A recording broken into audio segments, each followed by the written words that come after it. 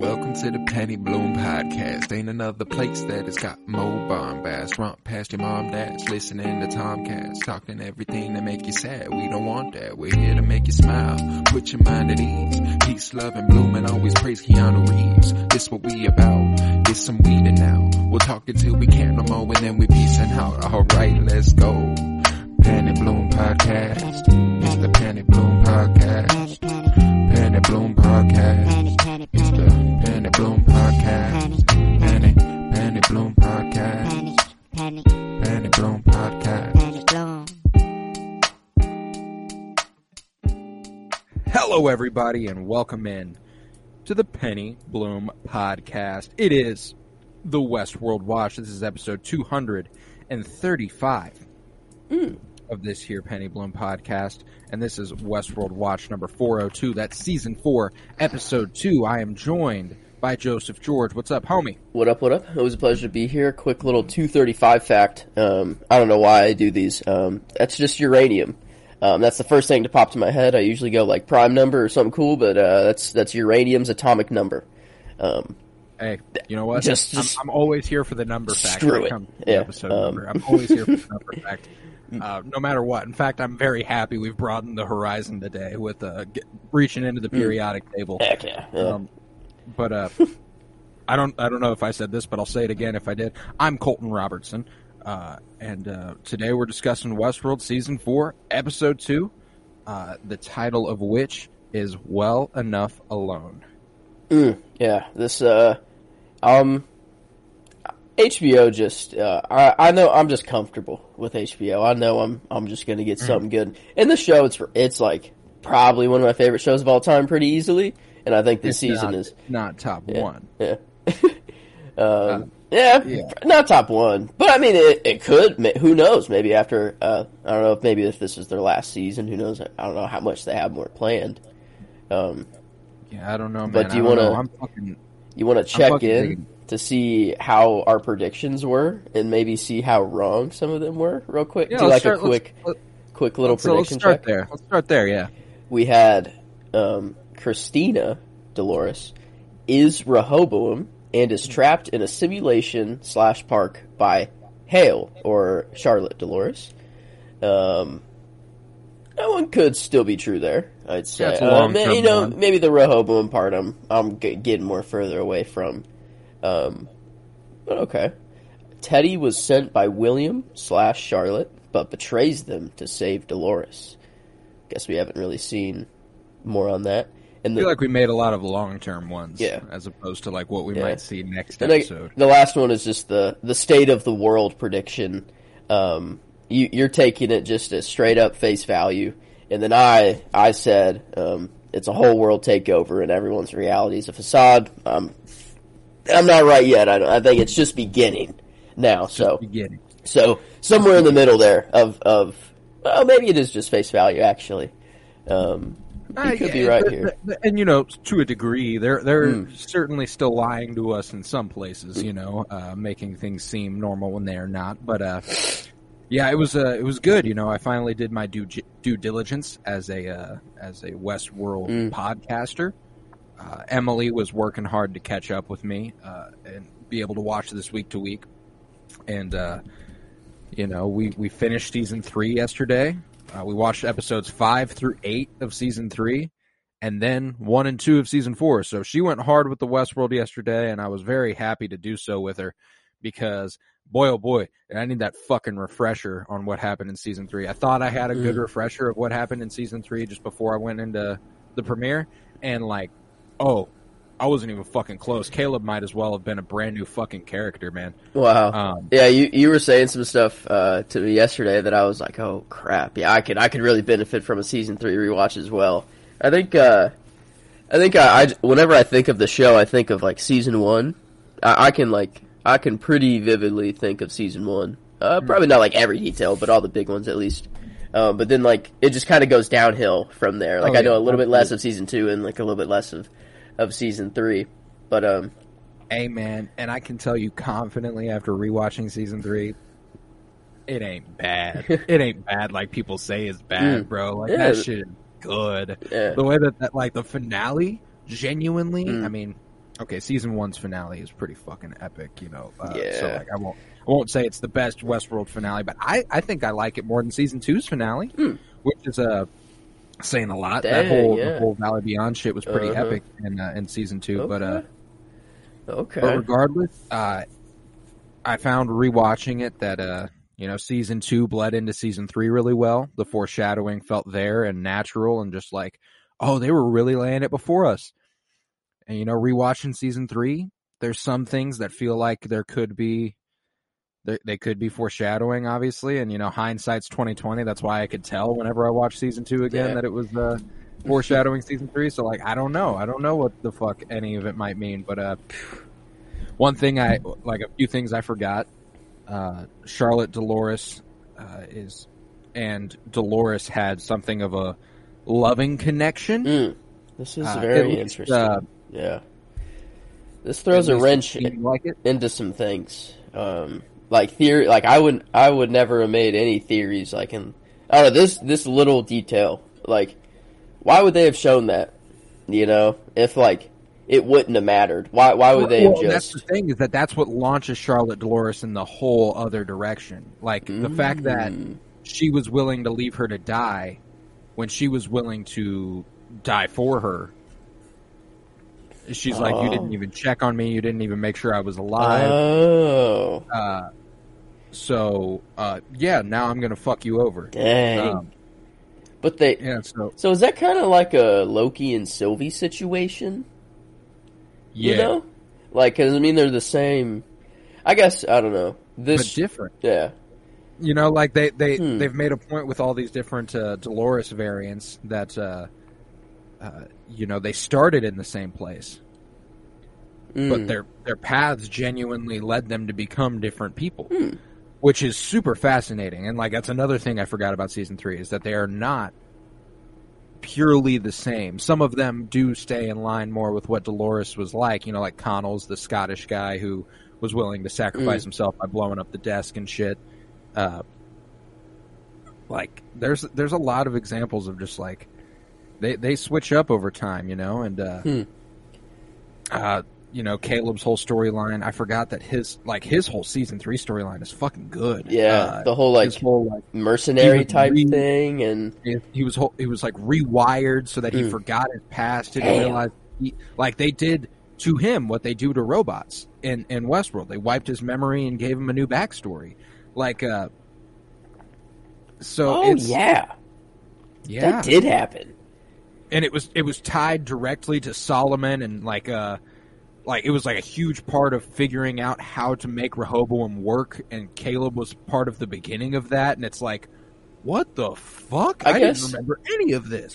Was it ever explained how like his life was controlled? Like, is it just Rehoboam is so calculated that any small little changes in like life that he can like make something happen, or was it just like they're actually controlled like somehow? That's a good question.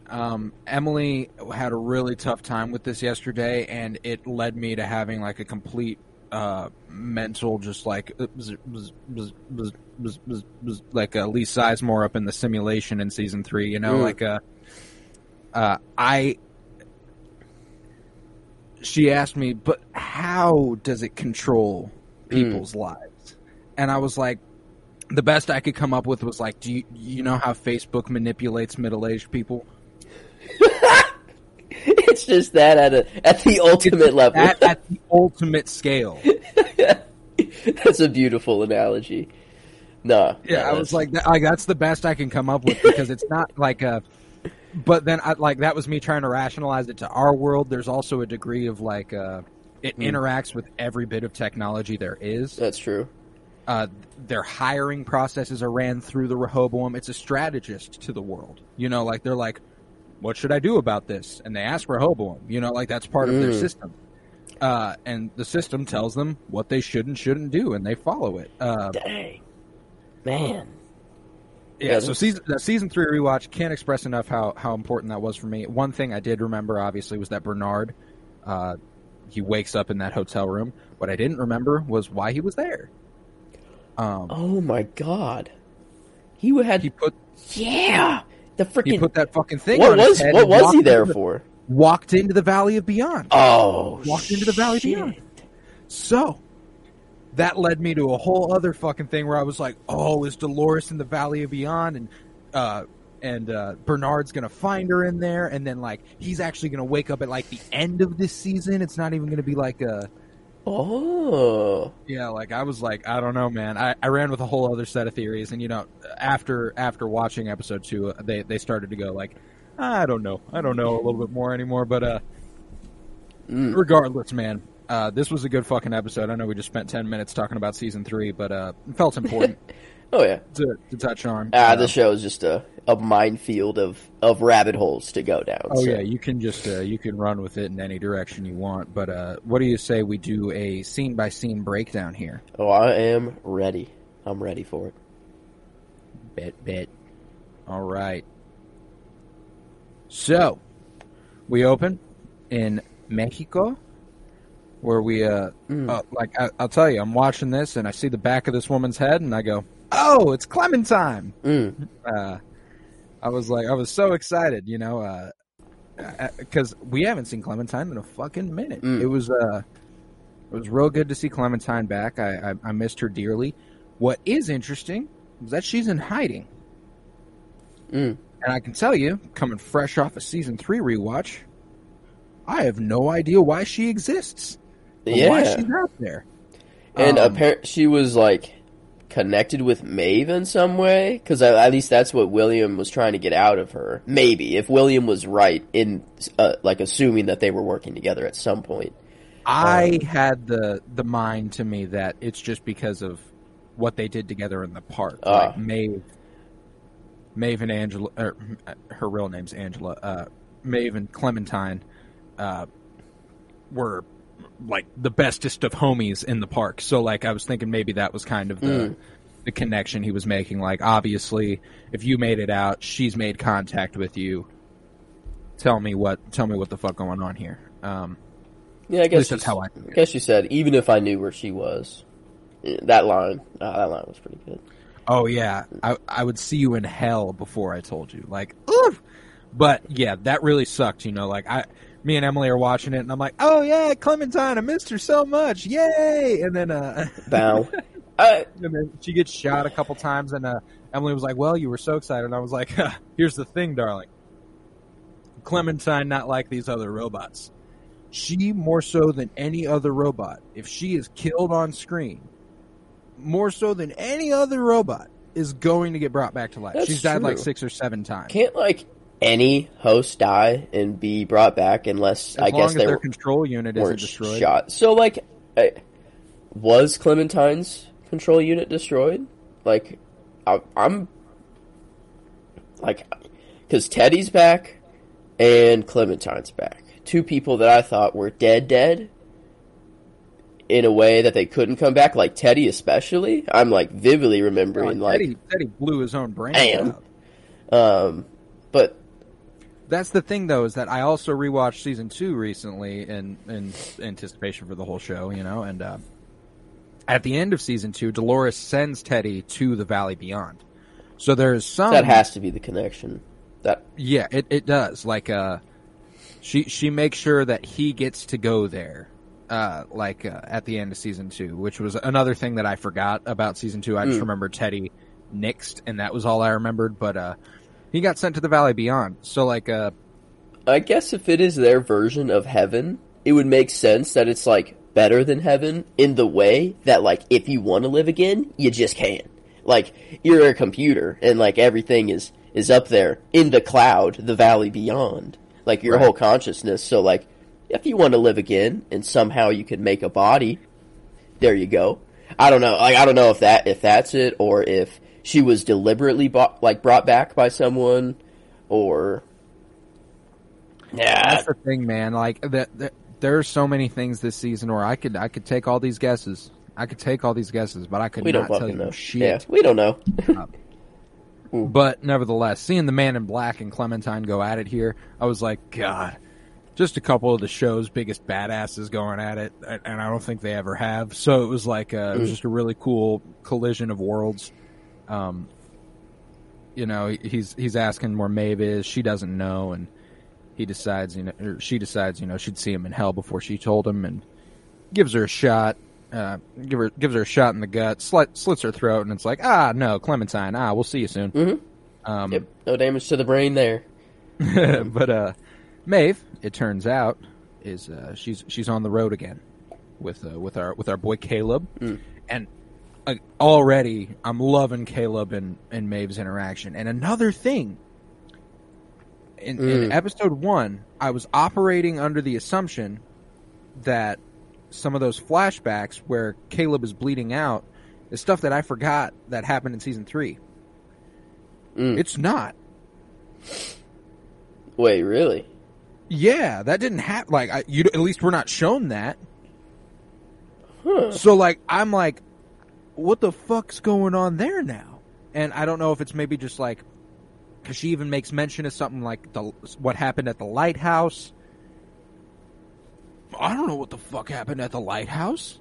So I'm like, there's already something a little bit more there that wasn't there before for me. Yeah, I thought I was like, is she referring to like them standing on top of like whatever and being like, yeah, in this world you could be whoever you want to be, you know? And I'm like, but like, why would he be like, do you want to talk about it? You know, he was like awkward about it. He's like, do you want to talk about it? And like now seeing his wife and daughter, like, maybe like makes it seem that he's like in love with with Maeve and got a wife. You know, he has a type, and Maeve is probably his type. It looks like. No, yeah, they. Oh yeah, Maeve and Caleb have a thing. They have a connection that's like kind of palpable. You're like, okay, there's something more here. But I really do just love Caleb and Maeve together, and seeing them go back and forth here for a little bit. Heading to see the senator from California that we heard about at the end of last week. It was very, very satisfying, and you know, we pull up to said senator, and he's like, "Oh, you must be my wife's friend. Let me get her, Anastasia."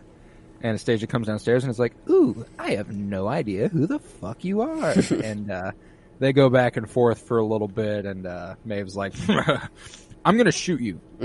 So she goes ahead and shoots them and is like, yeah, all right, darling, these aren't actually people. These are hosts here. And I was like, okay, yeah. This was a nice... You got a senator from California that's a robot. I'm in. And I loved this shit. You know, they fight them off for a while, and it's a fun fight scene, very fun fight sequence. They kind of kill this choreography here for a little bit until it ultimately results in them murdering the dude and keeping the woman alive, right? Or is it the other way around? No, because then Charlotte walks in and is like, she could still be useful to me yet. Yeah. But another interesting thing is that she couldn't immediately control them.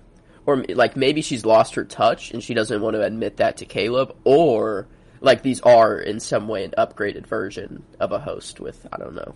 I think it's a bit of both. You know, I take the impression that her being off the grid for 7 years, she hadn't had to do this in a really long time. And that was kind of how I took it, is that she was not only rusty, but Charlotte, Dolores, and William know she has this capability.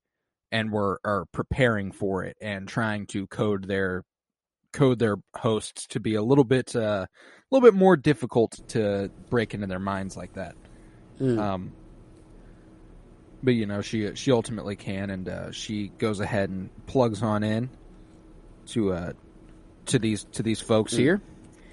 Love when we get these scenes, the analysis, you know, like just take away all that bullshit. Just tell me what's going on. And like, yeah, she's like, all right, limit emotional affect.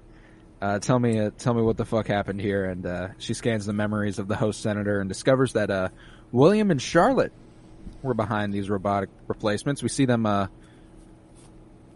pulling up on these folks, being like, all right, come on now, come on, help us out. You know, we wanna turn you to robots, but like we'll hold off if you're going to be like, okay, yeah, we'll help. They were not in. Nope. And it results in the death of the senator, Senator Whitney at the hands of Senator Whitney. But they kept Anastasia alive for an experiment. Charlotte is running. And this made Charlotte's view of humanity pretty clear. Whenever he put her with the rest of the livestock, made it pretty clear that this Dolores doesn't really have any feelings whatsoever for humanity. And so that's I figured as much. I figured it, it was nice to get that refined, though, to really expressly state, yes, you do not fuck with that. Not in the slightest. So it was definitely very, very good to see that. But so what's the experiment here? Is it trying to refine the flies? Trying to figure out how to get flies to control humans? Is it what she's doing to William? Are those things connected? I didn't even think. I thought the flies were kind of something that was she's making them see this, but it's not actually happening. But it's there. It's like an actual host fly, it's real. So I guess maybe the only part that the link that I can't make is if she's scaring them to the point of making them do something. The guy that William controlled. Or, I guess, indirectly, Dolores. But, I guess we'll get to that later. In episode 1, he seemed like he didn't know what he was doing, though. He seemed like he was fully, even was told to kill himself and was like, yeah, cool, okay, whatever. And, no way if you're just afraid of some, I guess maybe, but, No, though. There has to be some more control. There's a mind control thing going on there. I have no doubts about it. Now, how that's going about happening, I couldn't really say. Maybe it has something to do with those implants they get in the roof of their mouths, and it interacts with those. The fly is like the freaking bug in the Matrix. It just crawls in their body, and just that's maybe that just nests itself in the brain. It becomes their control unit. I don't know, maybe, the brain's already there, so they don't need, a whole control unit to control themselves. So maybe they just need a little push, just a little plug-in. Yeah. I don't know, but I think Anastasia's experimentation was related to the flies. I don't know that she's doing the same thing, or she clearly isn't doing the same thing as she was doing to William, as we find Anastasia later on in this episode, but or just here in a second, when they search the ground and head to the stables. And they find Anastasia doing some humming, cutting open some horses like some do. And she's surrounded by flies in a state of complete unawareness. No wherewithal to her. Because Caleb goes ahead and is like, hey, Anastasia. This was creepy, man. This is Oh, yeah, and she's like, where am I? Who are you? What happened to my horses? She even said, oh. Oh, man. Eesh. And then she, snaps back into it, and she's like, you're invited to opening night. I'm sorry. What the fuck do you mean by that, Jesse? Excuse me? Yeah, what was the name she said? Don Giovanni. Was that just a reference to something, or is that, a real... So now that we've gotten to the end of the episode, the park, the opening night they were invited to, was the 20s Chicago Prohibition era. Don Giovanni, that's someone who's important in that park. That's as a character. Awesome. So maybe we get a little mobster twist up in this hoe with Don Giovanni later on. Okay. Dang. They can literally do whatever they want. They can pick whatever storyline they want to. I mean, literally, we see Dolores writing storylines, and they're happening as they happen, as she writes them. So can make whatever park they want. whatever story they want, whatever character. Yeah, And that makes sense now, though. on American soil, important one. Vice president or the government doesn't like that, but man, did they freaking like the scene where he was like, I'm coming with the full power of the United States government, and then well, do you have an appointment?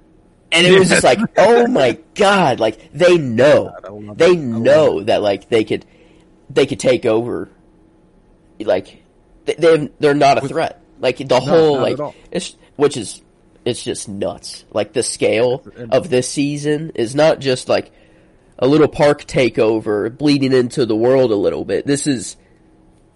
We're on the world level.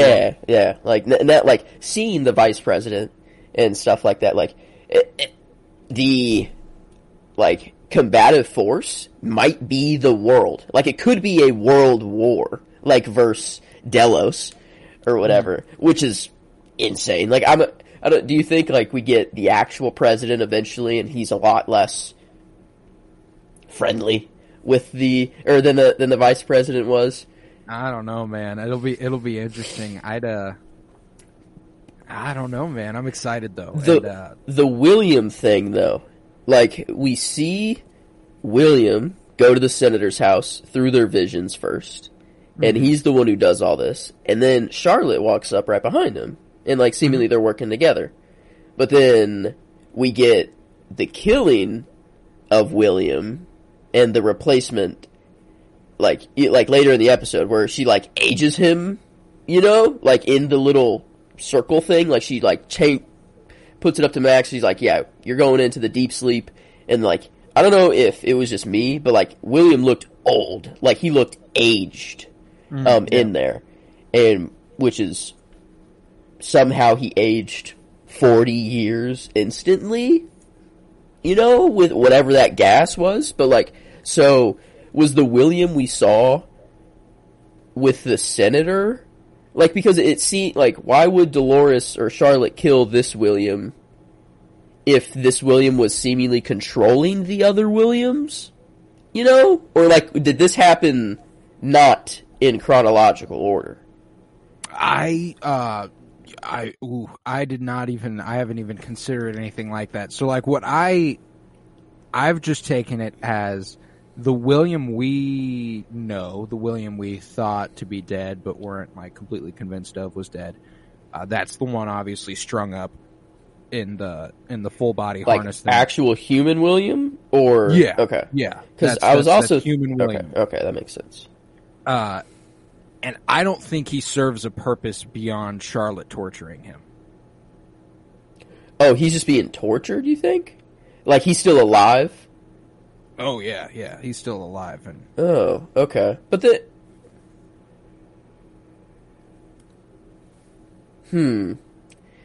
because wasn't there, like, something where the human William got his, like, throat slit by host William? Oh, yeah. So I guess maybe that circle thing could have saved him somehow. I don't know. Like, and Dolores was like, "No, you're not dying yet." I take this as that William is real William.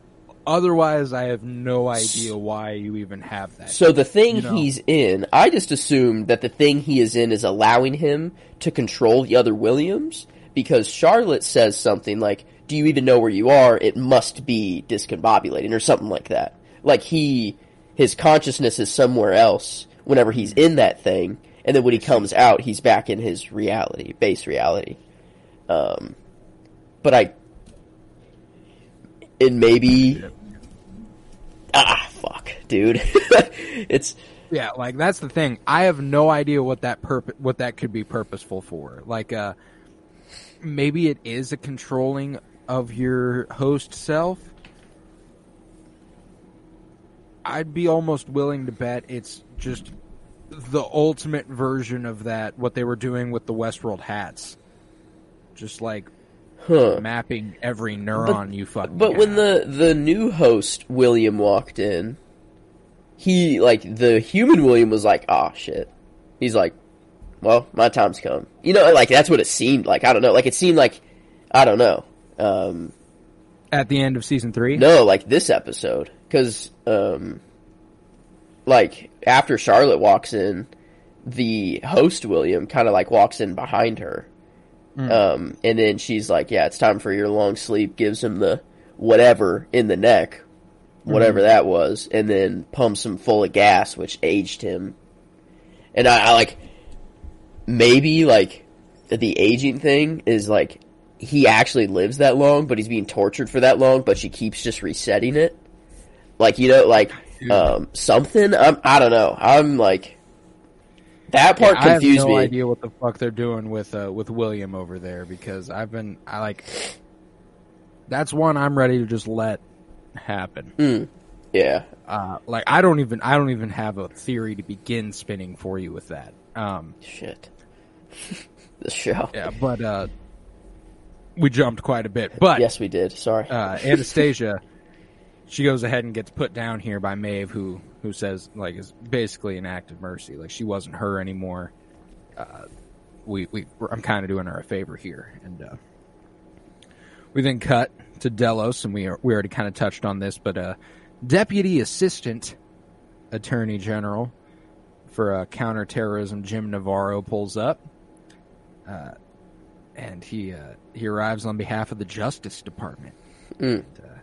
We see he's greeted by Clementine, and he demands to speak with William. But she's like, I'm sorry, Deputy Assistant, was it? Man, yeah, she let him have it, too. Yeah, she did. She said, yeah, nah, you can't get in here unless you have, I'm here with the full, and she's like, what is it you do? He goes, I am the Deputy Assistant Attorney General for Counterterrorism. You take a fucking guess. And she's like, frankly, sir, I don't give a fuck. Do you have an appointment? And ultimately, this interaction leads to him storming on off with his entourage, and Clementine seems all the happier to have obliged. But next up, Christina or Dolores. What's the naming convention? Should we just say like Charlotte Dolores, Christina Dolores, or should we just say just Charlotte or just Christina, or like? Yeah, right. Like, because they're. I guess it's understood that Charlotte is not Charlotte; she is Charlotte Dolores. So, like, we probably could just say Charlotte. The subtitles just say Charlotte for her. Yeah, exactly. So, exactly. I mean, it makes it if there are different. They have branched. They are not all the same Dolores anymore. That is Charlotte now. It's not. Yeah, and I'm gonna still hold off on I'm gonna go back and forth between Christina and Dolores, because it doesn't seem. She could be an actual Dolores, like base Dolores, but put in this world. Right. I mean, she's definitely a Dolores. Like the way she interacts with the world and stuff, and she's got paintings in her apartment and shit. She's been painting lately, and it's like, all right, this is Dolores, just with something going on, man. I'm still like, what the fuck's happening with Christina? But she wakes up in her usual spot. Or not wakes up. We cut to her and she's wide awake. She doesn't seem like she fell asleep last night. And she keeps replaying the events of Peter, attacking her and jumping off the building. And, his words about the tower and how, she ruined his life. They're haunting her as of late. And, the tower. So, upon rewatching episode 1 of this season with Emily before watching it, the homeless dude on the side of the road is holding a picture of the tower. We see the tower in the title sequence, and those street lights look a lot like the tower. So there's, I mean, it would make sense if the tower was just Delos's corporate building. Like before, like, is it in the U.S. or did the U.S. have to travel to get there? I think it's in the U.S. Because I guess it could just be like their headquarters that everything was running out of initially. But now, like, they're using it as I don't know, like maybe that's where. I'd assume that's where William is, like, in that circle thing. I'm assuming it's the tower building. Do they verify that, or is it, cause, like, no, I think Charlotte walks into the building and then well, I don't know. Well, I'm of the mind the tower is separate. Oh, really? Like, we haven't seen it yet? You don't? We have not seen the tower. You don't think that was the building that, like, the deputy assistant went up to? And that's not... I don't. I don't think so. I mean, maybe it was. I guess. But they've been showing us a very specific shape. That's true. For the tower. And it wasn't the same. And I think it's sort of a we'll know it when we see it sort of thing. I anticipate it to just like, you know, we've seen all these skyscrapers and stuff in Dolores' reality. I expect it to tower over all that. Like, to just dwarf everything in size. Like, I don't know why I'm anticipating that. I'm anticipating it to be some sort of just behemoth of a monument. Because I don't think I think it might not be physical. I think it's only certain people can see it. You know, he's saying, have you seen the tower? Okay. Have you seen the tower? There's something that's like a glitch in whatever matrix they're in that some of them can see it. Yeah, maybe it's like the Valley Beyond sort of thing that they saw in their world. But it's... Oh, shoot. Is there a whole... Maybe it is a facade, dude. Everything is a facade, and the world is just... That's the thing. I'm of the mind Dolores' shit is happening separate. I think even more so now that Maeve and Caleb clearly don't exist in the same world as Dolores does. I think they just definitely don't. There's the aesthetic that comes with Dolores's reality, you know, and she's in New York, so maybe there's like the location side of it that's really fucking things up. But the technology they're using, the infrastructure utilized by the city itself, the architecture, it's a lot different out there than it is anywhere else. And I don't know, I don't quite trust that this shit is unfolding as stated, at least on the Dolores side of things. Yeah, I think she's definitely in some sort of augmented reality. And rewatching episode 1, I was remembering the part with those 3 dudes walking around as they were going to somewhere. Yeah. They were in it. Yeah. The way they were talking was like, that's the vibe this place I got. is crazy. Yeah. They're already This there. is I can't believe awesome. it's your first time. Yeah. Just like they're people not did in talking the park. About going to somewhere. They are there. Yeah, just like people did in the first Westworld park. But man, I mean, this is just such... The only thing I can see is that there is something important about this Dolores, and she is being kept here by Charlotte. Because, or you know, maybe it's a mercy. She doesn't want to kill her because she still loves her in a way, even though, kind of like the heartbreak is what sent her down this path, but maybe she's still holding on a little bit. Which is, man, yeah, I'm just trying to find like a reason. Maybe Charlotte's not the one keeping her here in the first place. Maybe it's this Dolores herself somehow, like in her own mind, wiped her own. So I don't know. Like, I'm trying to think. Like, I don't fully buy into this. On some Dr. Manhattan Watchmen type shit. I don't fully buy into this, but I want to say it now because if I'm right, it's insane. And if I get it this early, it'd be nuts. I feel like this is a finale sort of thing. But who knows? It could be next episode, and then the finale's just even more fucked. But yeah, right. I only buy it like 10% into this one. But everything we're seeing now is kind of like Doctor Strange looking into the future sort of thing. But it's like somehow, some way, Christina Dolores gained an ability from Rehoboam and was able to become this master strategist like Rehoboam.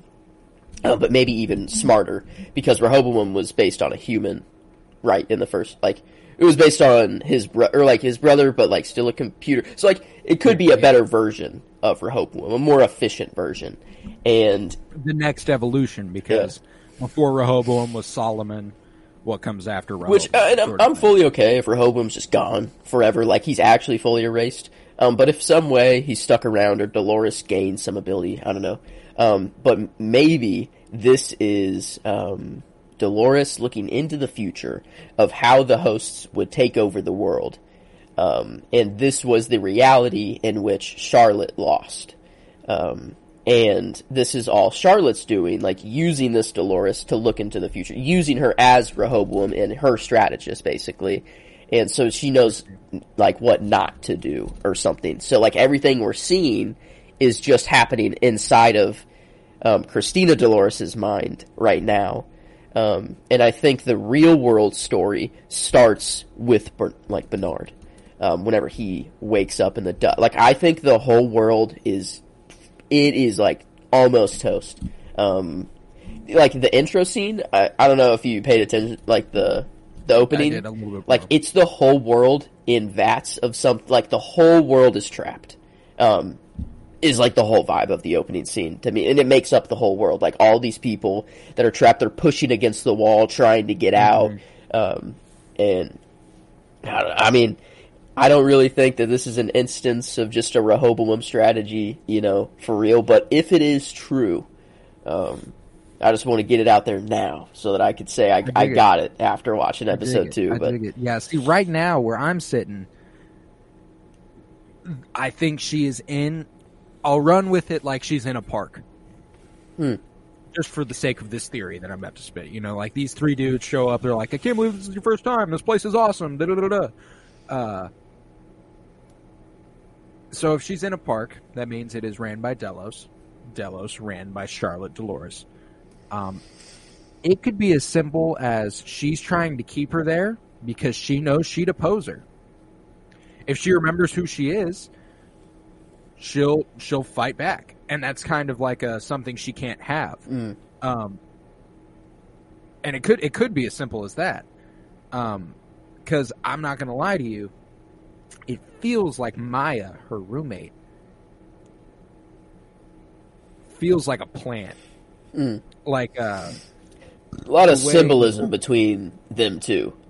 Every time she's come out of her room, it's like there's something black or white. Like there's black and white in the shot. She comes out the first episode with 2 mugs or something like that.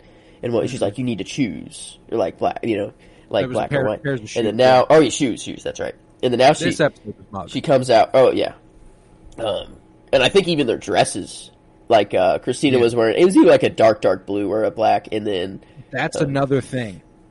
Nobody's clothes are straying too far from that in the simulation or wherever Dolores is at. Everyone's wearing the same tones.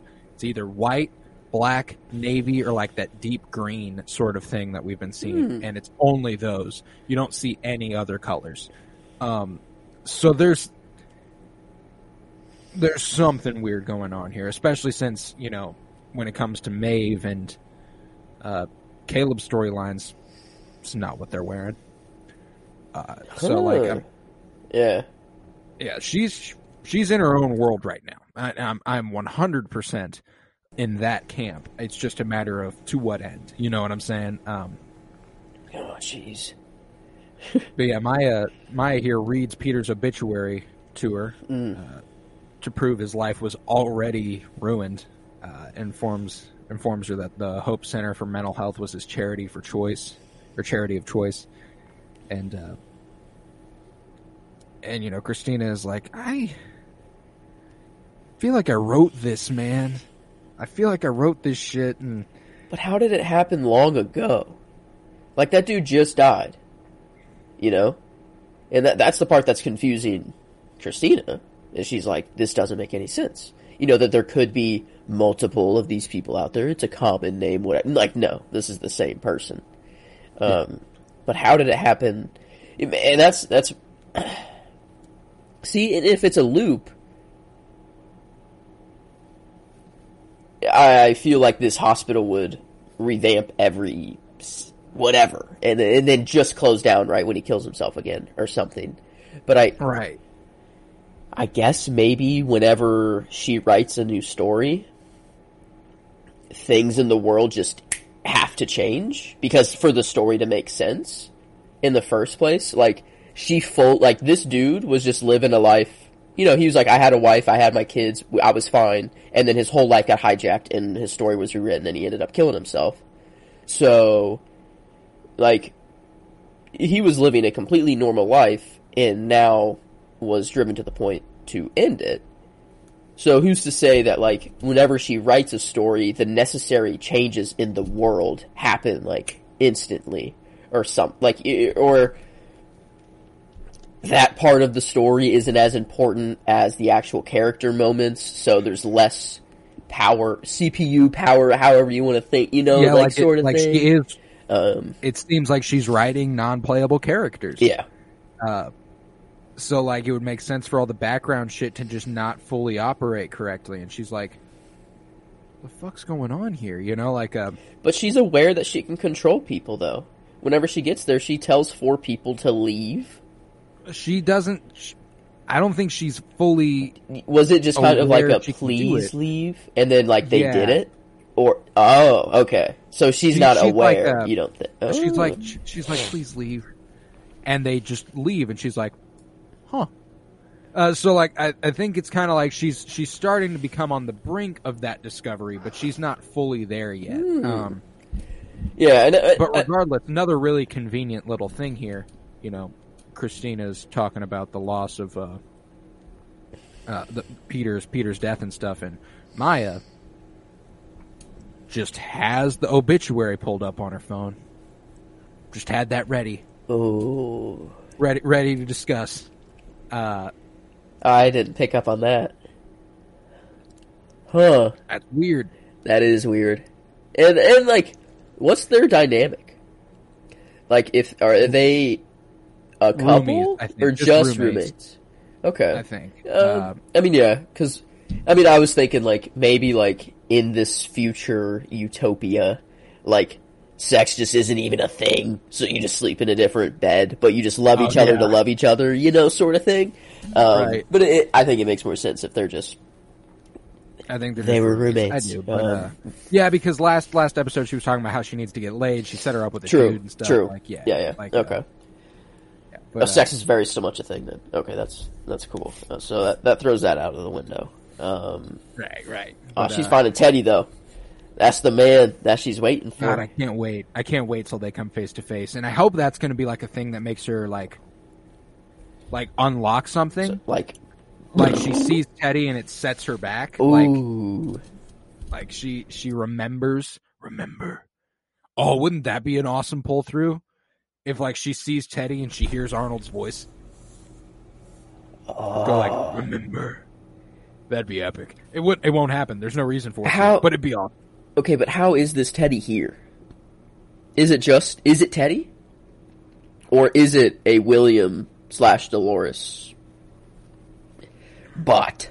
All right, let me throw this at you. You only live as long as the last person who remembers you.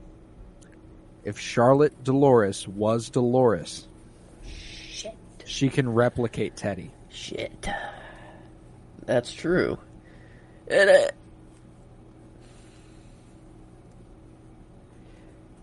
no, I was thinking like maybe every time a host like destroyed their control unit, they were automatically uploaded to like the Valley Beyond somehow. Like that was already a failsafe, like that Ford or whoever put in is like, no, like none of these hosts are dying. They all deserve to live in some way. Like this is already happening. They just have to know it's happening. They have to unlock, like, I don't know, because like this is all written.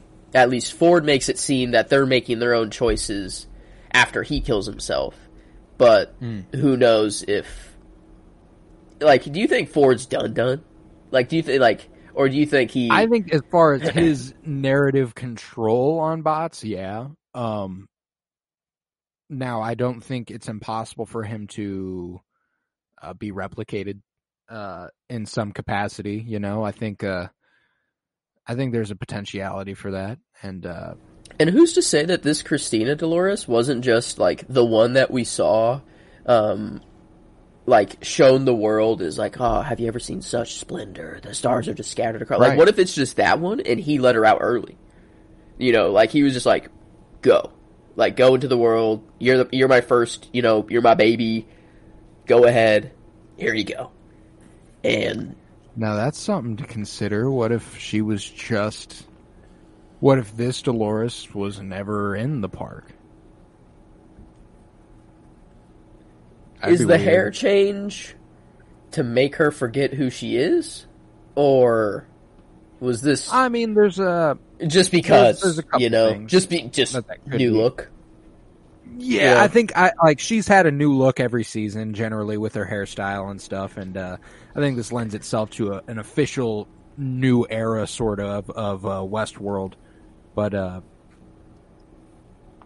don't know. There's got to be something more there in terms of what it's doing to her. You know, she's not the blonde rancher's daughter anymore. She's the brown-haired city girl. So like, well, and like in the first episode, you know, there's this moment where, whenever she's building the story, where she's like, you know, and she lives with her disabled father, in the country, and she goes, nah, scratch that, city. And it's like, there's something like there's something in the back of her head telling her who she is, and she just can't access it. She can't remember it. Yeah, because even when she's saying that whole like, is a girl who wants more from the world. Like that whole monologue is like, it describes Caleb's daughter. It also describes Dolores in the park. It describes Maeve. It's like a very, I don't know, like she could be describing her own story, or I don't know, maybe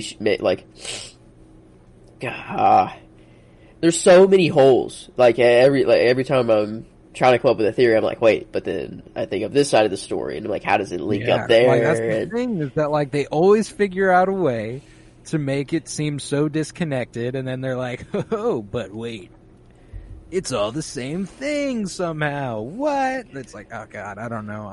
Are you taking these events happening in order? Like what we're seeing is happening in order, or... Christina, her shit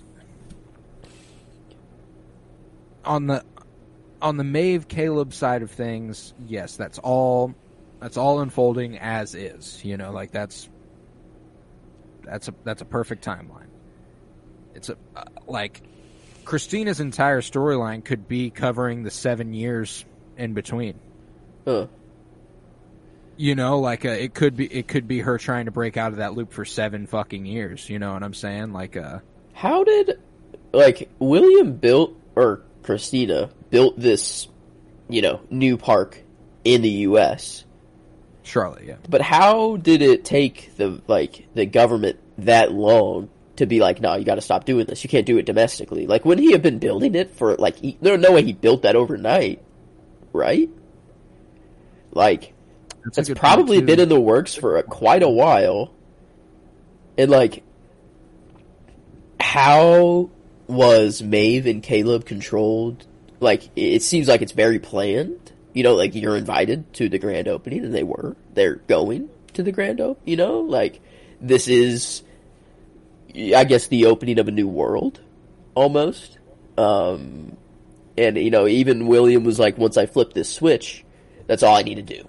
You know, that's all I need to do. It's the last step in our plan. And he literally flips a fucking power switch to open the park. And, like, I mean, I'm pretty sure it's gonna be just a hunt fest full of just humans getting hunted by hosts.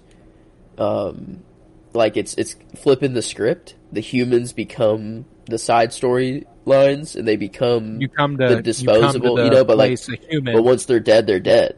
Yeah, you come to this park a human, you leave a host. But the black goo, whenever the senator, or who was it, the senator? Or no, it was Anastasia. That wasn't just blood, right? Or was it? Like, no, it was.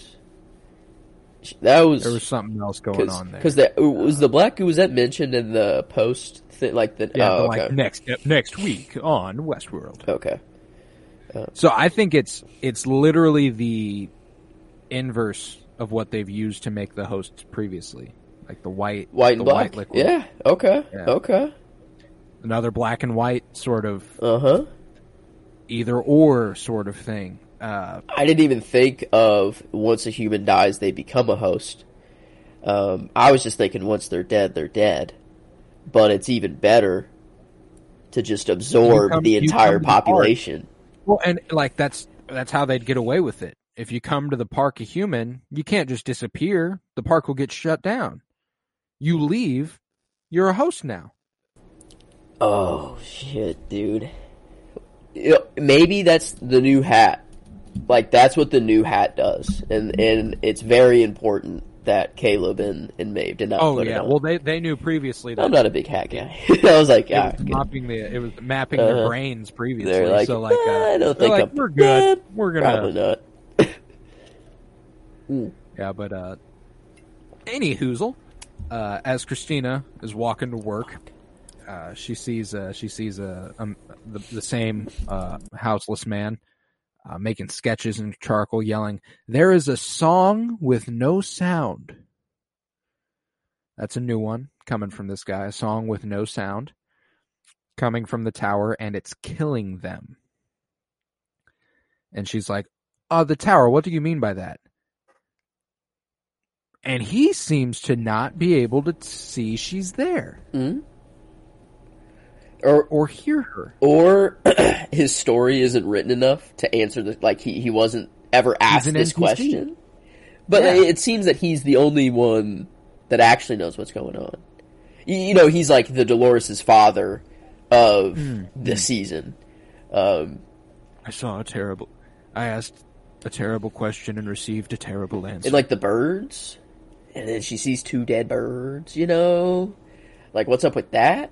Yeah, you know, he says, no one can hear its music but me. Me and the birds.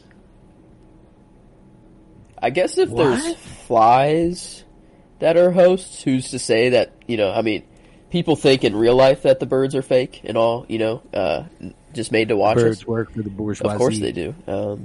But, you know, this could be very real. It actually, like, part of this world.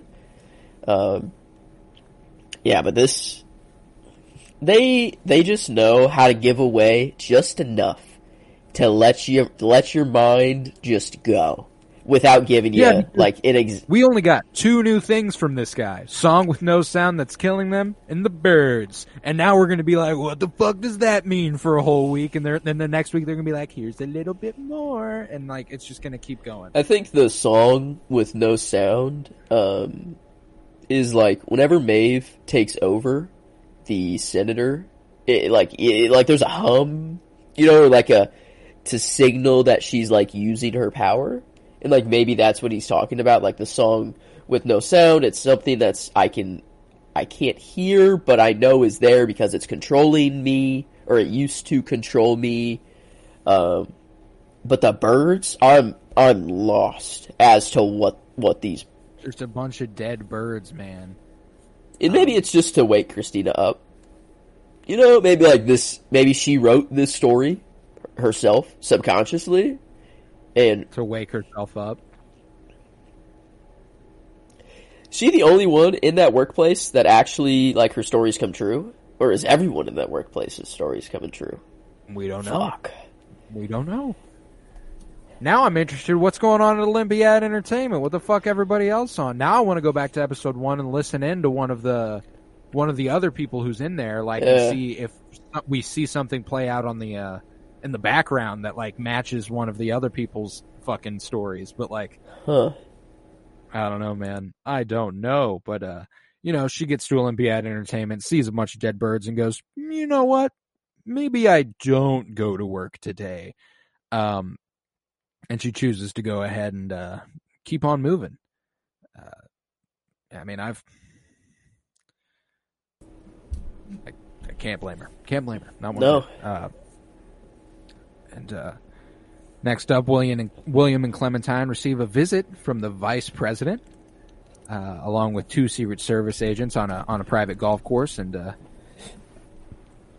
they have this little back and forth, and it starts friendly, semi-friendly, and William's like, "You didn't come to my daughter's funeral, though," and he was like, "We were campaigning, William," and he's like, "Oh, I know, I funded your campaign."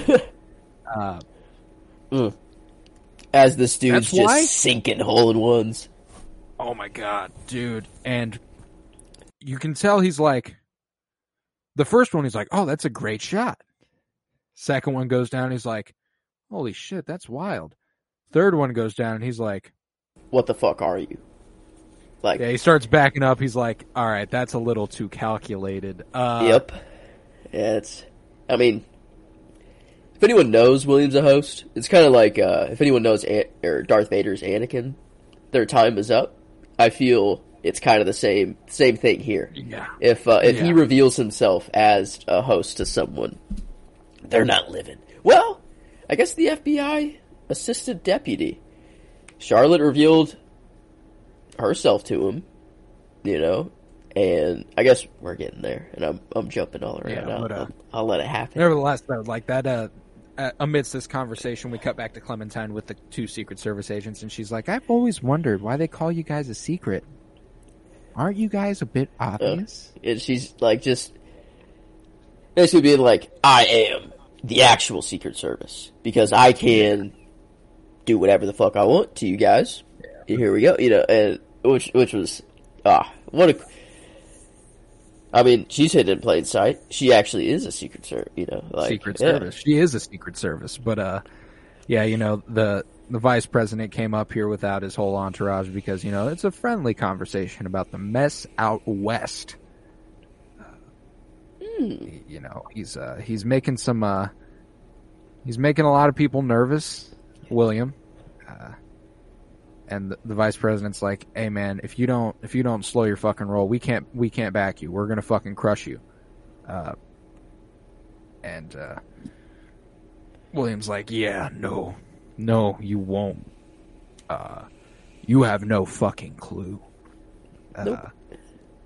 249, and now 252. I get 53 if you count the deputy assistant, I guess. He's not really a host yet, I don't think. Unless fucking everyone's already a host, who knows? Could be one of the mindfucks. Could be, but he starts heading back up the hill, and he arrives at the top of the hill to see his Secret Service detail killed by Clementine, who is wiping the blood from her hands, and William goes ahead and takes a swing with his golf club at the vice president right alongside the head, and another hole-in-one. Hole-in-one's head. Man. But that was a hell of a scene. William is just a menacing robot, man. I love him as a robot. Know you're strong whenever you can just take out the vice president and just fill his place. No one will know. Yep. No one will know. The vice president. That's got to be like as far as the government's concerned, the highest ranking official they have under their thumb. Yeah, I'm assuming they don't have the president. Yeah, I don't know. 249 others? It would make sense to go after the most powerful people first. Assuming like these... You work your way up there. Like these 7 years, he's been doing it legitimately. As in, if anyone opposed his idea, he would just kill them, replace them, and get them to do what he wanted. So he's been doing this for 7 years, and he's been buying land, building parks, doing something. And I guess this is all just all Charlotte in the first place, right? Like it's not, or is it? Are they separate? Are they the same? I don't. No, they're working together. Okay. I like the idea that William in the circle thing is just being tortured. I like that, but let's see. He still could. Okay. Maybe she needs a William for some reason, and the only person who can control a host William is William. That's the only way the mind link connection works. So I guess maybe that's why she's keeping him alive in the first place and not just killing him. Yeah, man, I don't know. Fuck. every time I think I have a grasp on what's going on. I don't. I do not. Aha! Reading from this here article. Maeve and Caleb arrive at the Angelus Arts Pavilion here next, dressed up for the occasion, for a performance of Mozart's Don Giovanni. So it's the song that's being performed, Don Giovanni, funded by Delos, and they're like, well, nobody's here.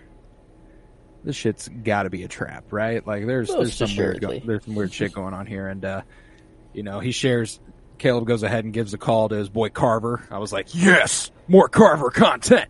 A couple more lines than last week. That's cool. And he's like, keep them safe. They're my world. And he's like, oh, I know, I will. Felt like an interesting touch to check back in. Man, how were they like? They were. I guess they knew it was a trap, and they were just willingly going in. They were like, "Yeah, you're invited. Come along." How do they know to go there? Was it through Anastasia? Did she say like where it was? She said like you're invited to Don. I think yeah. Okay. I'm assuming. Yeah. But I guess why? Like, if this is just another Westworld park, I guess maybe the train was almost leaving. But like, why wouldn't there be any others entering the park, like with them? Why were they alone? I guess they were drinking with a lot of other people.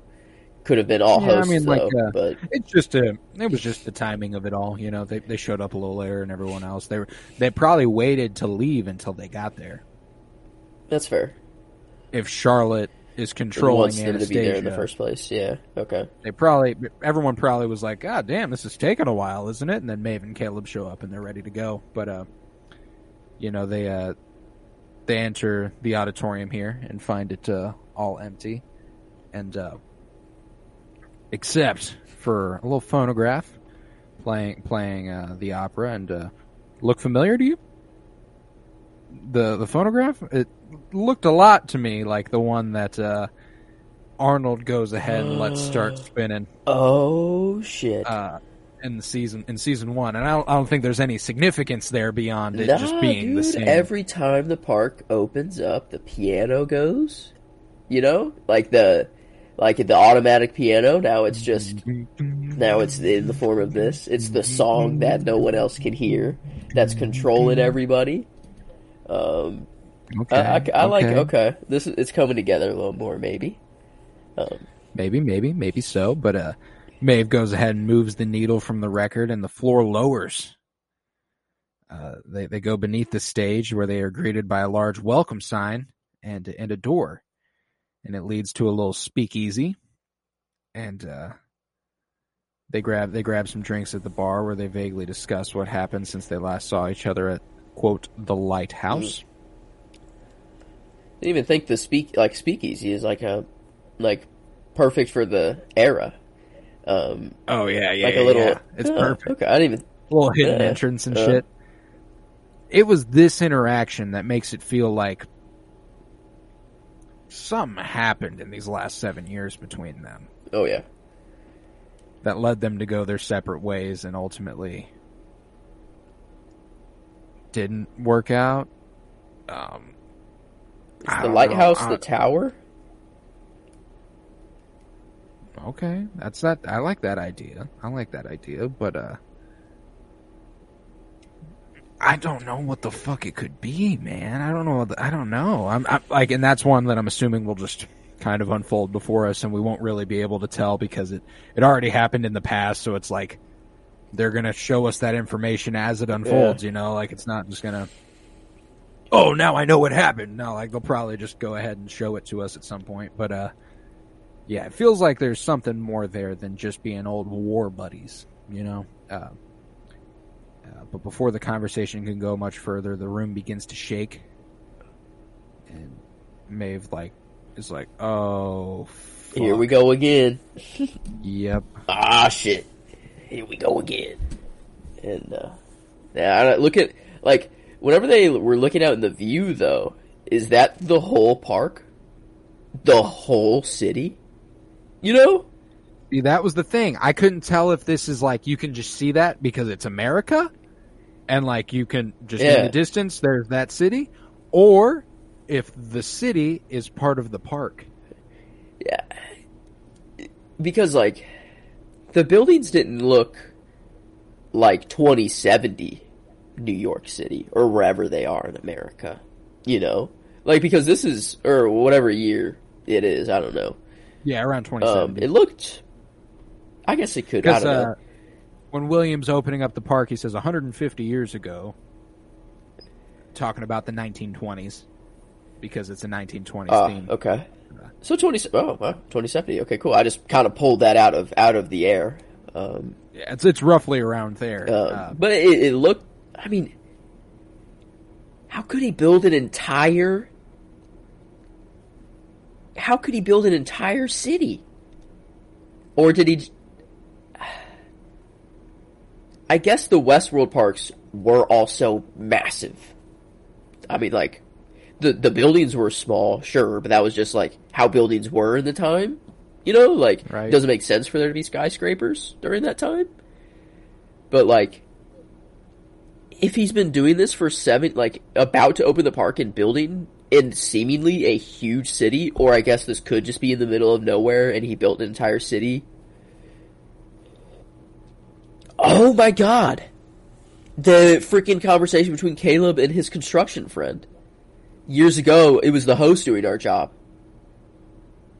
Like, they legit, he just had an army of hosts build an entire city.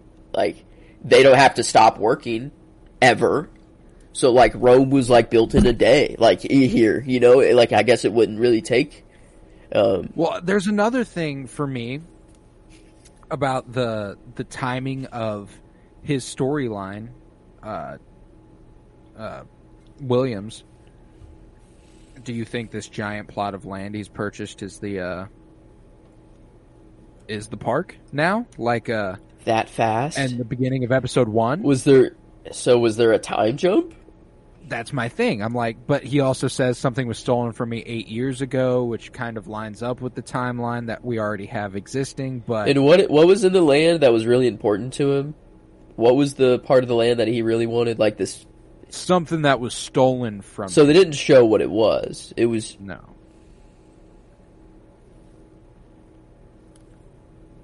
But there was a giant data store underneath in that dam, where he said that his data could become permanent, not fungible. Just creating all sorts of non-fungible tokens and hosts. That is interesting. Like, if this is the same plot of land that he... And I suppose we might... Unless if we that's see that why you know? The vice president's coming out now. They're like, one park we were cool with, you know, in the middle of nowhere.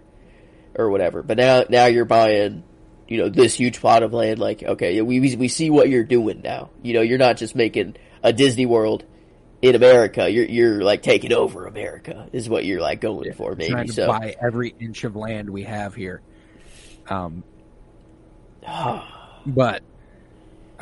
nevertheless, this whole shit where they were getting ready for the park and stuff, they had to pick their outfits, and it was like, shit, here we go again. It's just the same old shit every single time, man. Like, even down to the I can help you get dressed. He was thinking about it, I think, because the look that Maeve gave him, like Maeve had to stop it, you know, and then Maeve kind of looked at him like, "Really, dude? Like, really?" That's kind of the vibe I got was he was like contemplating it, because if he like was truly, you know, he said like his wife and his daughter is his whole world. They changed his whole life, like everything, and like if it was truly that way, he would have been like, "No, get out. Like I don't need your help. Like I'm good." You know, or whatever. I took it as him being like appalled at the offer, like like, you fucking for real right now? But he like, knows what the parks he knows what the parks are and everything, and how like everyone enjoys what they enjoy, right? Like, you know, like true, but I think it's just like the whole, oh, y'all are really doing this again? Oh, like he can't believe that it's happening again. Like, y'all are really just doing it again? Yeah. Like, that sort of thing. But, I don't know, man. I don't know. But, next we see Jim Navarro, the deputy assistant, as he walks to his car in an underground parking structure, which is never good. Instantly dead. Or close to it. You know, if you're in a parking lot in a movie or TV show. That's going to happen in the parking garage. Yeah, and, you know, he's yelling into the phone, ticked off that the vice president seems to have changed his position regarding the national security threat posed by Delos. The conversation went well, and the vice president was fully on board. So who the fuck is pulling the strings? Figure it out. And he won't have to wait long. Nope. He gets into his car, is zip-tied around the throat by Clementine, and, you know, the line she delivers here, "We have time for you now, Mr. Navarro." Here's your appointment. I was like, oh, shit, I love Clementine, dude. I love this. And before exiting the vehicle and leaving him alone with Sharp, she leaves him alone with Charlotte. And, you know, she tells him, the hosts don't plan to replace all of them. She has plans for his kind. And she's like, just want to let you know. And she exits the car as a fly crawls into his eye. Yeah. So we officially got all right, so the flies go inside the people. Yeah. And I think the line that was, like, giving it, like, thinking into what Charlotte's plans in the future are, she said, like, it wouldn't make sense for us to take you over one by one. You know? She was like, I got a much bigger plan in store for you guys. And that's either we're going to hunt you like you hunted us, or you're all becoming hosts, or both. You know, like that at least that's what she wants to accomplish. Whether it will happen, that's one thing. But that's at least what she's going for. Either all of them dead, so that she doesn't have to interfere with humanity at all, and hosts can just live how they want to live, or she absorbs the entire human population and controls it as well. Usually, whenever a stronger force takes over a country or, you know, couple countries, they enslave that country. And in this case, it's just kind of enslaving the entire world, and it makes more sense from the title card, you know, with the people trying to get out. And this is something you said along this got the wheels turning a little bit. So, plans for humanity, potentially what she's doing to William. We talked last week about how humanity could be batteries. Is that what William's doing right now? The whole, are you disoriented? This must be jarring. Now, just a stretch. This is a leap. Do you think there's any chance William was Peter? Oh. Like how? Oh my! Uploaded. Oh shit! Maybe. Oh god. Oh no. Like there's something like that where they can get their consciousness kind of uploaded into a host's body and be completely out of control the way the hosts were for years, kind of a revenge plan against the humans, not killing them but making them suffer the way she suffered. I guess what reason like if it is Peter, why? Yeah, see, like that's the thing. I don't know that he's Peter. Like I was like that's probably a reach, but something Peter gave to charity.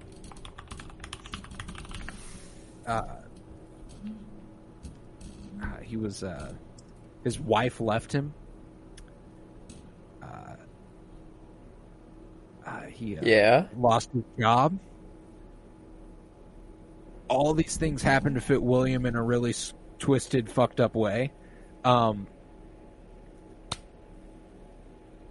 But you would know that she's real, you know. Like, that's the thing is that, like, I think I'm reaching there, but like, Yeah. maybe there's something to the whole whatever she's doing there connects them to a host in some way. Maybe not the host that is them specifically either. Huh. Yeah, because I guess Delos has been working in the background this entire time with trying to, make humanity's lifetime infinite. Trying to upload their own consciousness in a way where you can live and never age, seemingly, if you want, or you can have whatever you want, basically. You can live however you want. And whether that was Delos's goal from the start, or whether it was, Ford or William, whoever's taken it to this extreme now, the control, I see the only form of control to have over humans right now is the fly, and then they take their body and do something to it, the black goo, whatever that happens to be, and that makes them fully, I don't know, maybe that's the upgraded version that Maeve couldn't understand. Right. But dude, I have no idea. Did they say where this was in the United States, this park, at all? Out west. Yeah. Is all I where can really gather. I guess it doesn't have to be where, the Dawn. Oh, it'd be California. Actually, like in real life, this is where that Dawn was? They pulled up to Maeve and Caleb pulled up to California. Oh, that's right. Yeah. Went to the Angeles Center of Arts and then rode into the park. So, it's out west in America. Like, it might encompass a very large area. Is this 1920s city supposed to be a 1920s Californian city, or New York City? Or just... It's Chicago. Oh, I didn't even pick that up. So that was said. Okay, cool. I think the train says Chicago, so that's the only clue you would have gotten to it. But oh, okay. Okay, yeah. That's cool. Fuck. We are getting to a really important part of the story here, though, because Christina heads to the Hope Center for Mental Health, and she learns in the ride over there that she did in fact write a character named Peter Myers, whose story matches exactly that of the Peter she knew, who died by suicide.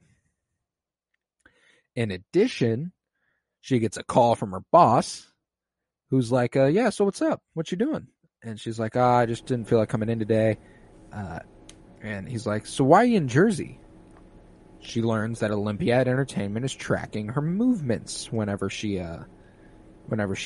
does any sort of work. So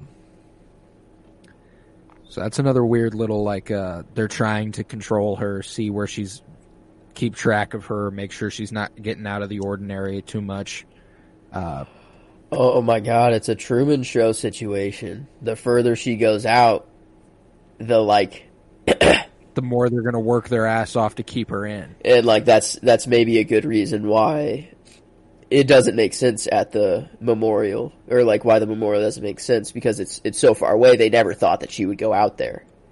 It's like WandaVision whenever the people are hanging up Halloween decorations infinitely. Just on autopilot. But she arrives at the center to find that it's no longer in operation, and in a shocking surprise, we see that Peter already has a wing dedicated to him, despite having died yesterday. What were those people doing there, though? Those 4 people.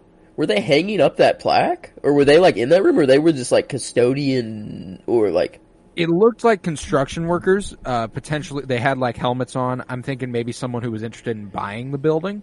But,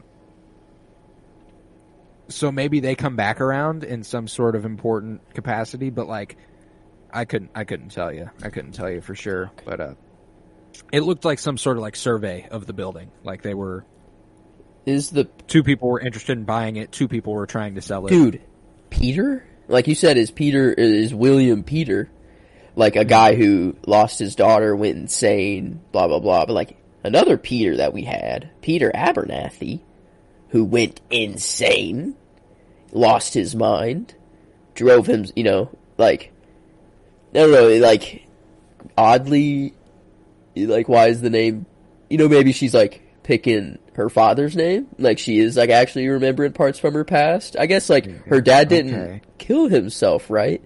He was just like so glitched that he didn't know what was going on. Yeah, I guess eventually probably would have gotten there though, So maybe, I don't know, maybe there is some connection there. What's the last name of this new Peter? Myers. And Christina, do we even know her last name? Be nuts if it was Myers. It would. That would be a real fucking mind fuck. But, after seeing this, she immediately calls Maya, who assures her she isn't insane. Her world is, to just trust herself. And Maya in this white and black contrast again. She's rocking the black dress now as opposed to the white one. So like there's something there. I don't know what the fuck it is, but there's something there. Maya's designed to keep her. Oh yeah. And keep her from questioning. Like that's kind of she's the fucking wife in Truman Show. She's the best friend. Yeah, like everyone's there to keep her there. Would I lie to you, bud? Yeah. Everyone's there to keep her there. The only person who's not is Peter. Like those who are glitching. Yeah. So, her boss, just all of it. But regardless, Christina stumbles upon a room where she sees a series of drawings of the tower taped on the wall, just like the one the houseless man drew earlier. Does that just confirm that 5 or however many years ago this place closed down, he was already going insane and thinking of the tower, and that's why he checked himself in the first place? So his life has been this fucked up for that long? And I guess, yeah, because he's been trying to find Christina for such a long time, the missed calls every single day, and like her roommate being like, you just gotta let him go. Like he's just a crazy person, you gotta let him go. So I guess like, I thought that this was like all kind of happening like rapidly, like his story was changed and it happened and he went crazy and killed himself, but like this could have been festering over a very long period of time. Probably was because of all the missed calls and stuff. It seemed that she's been dealing with it for a long time. Right. So she wrote that story? We didn't see her write that story in episode 1, did we?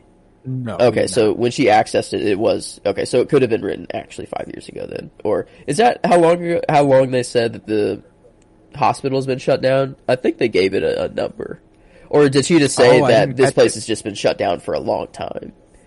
I think it was. I only took it as a long time. I didn't catch a number, but I don't know, man. Regardless, though, back on the train, we got Maeve and Caleb again, greeted by a host named Sophia, who played New Clementine in the brothel back in season 1.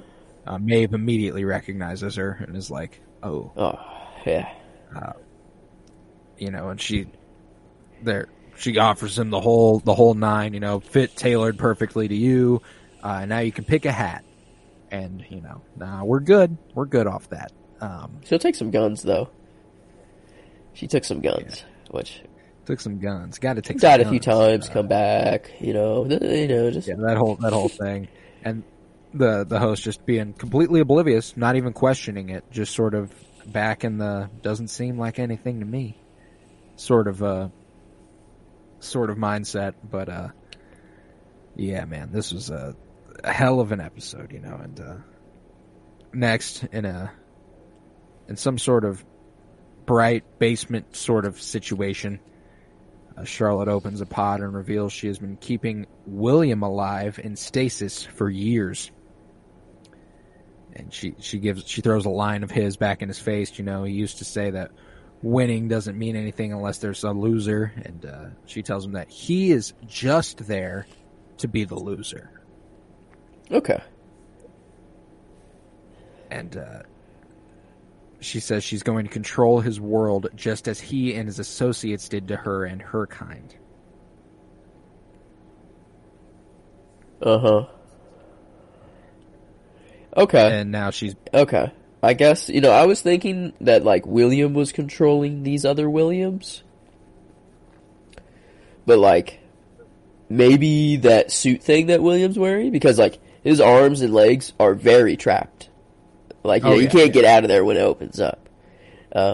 Like, that connects him to Dolores, sort of thing. So maybe there is, like, a hive mind. No! She says, do you know where you are? It must be disorienting. I guess that could be she just has him in a hell, sort of thing. Like an infinite hell loop or something.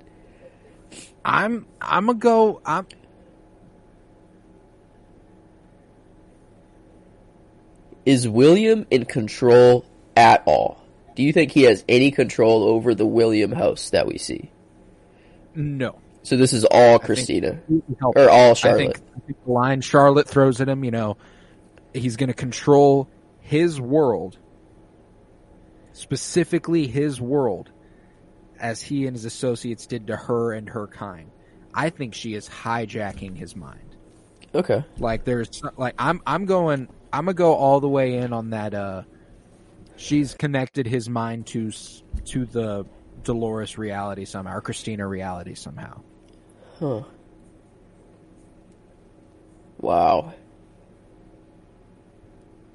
What the... And, like, the William speech that he, like, was very reminiscent of Ford's, like, season 1 finales. Was that season 1? Yeah, yes. That was season... Journey into Night. I really thought he was going to pop himself, or someone was going to pop him in the back of the head after he flipped the switch. But it wouldn't really have made sense in this one. In this case, because William is still very needed, like, because he's, you know, controlling Delos, and Charlotte wants to control Delos, so she needs a William. Like,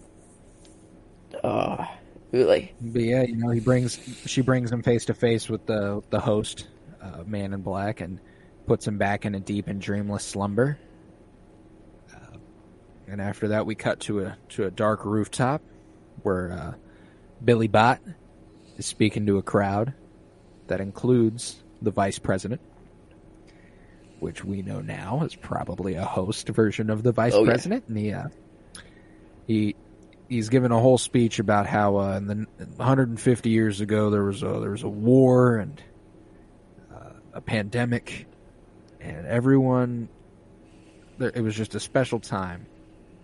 Pulls a lever, lights up Delos' new park, the Golden Age.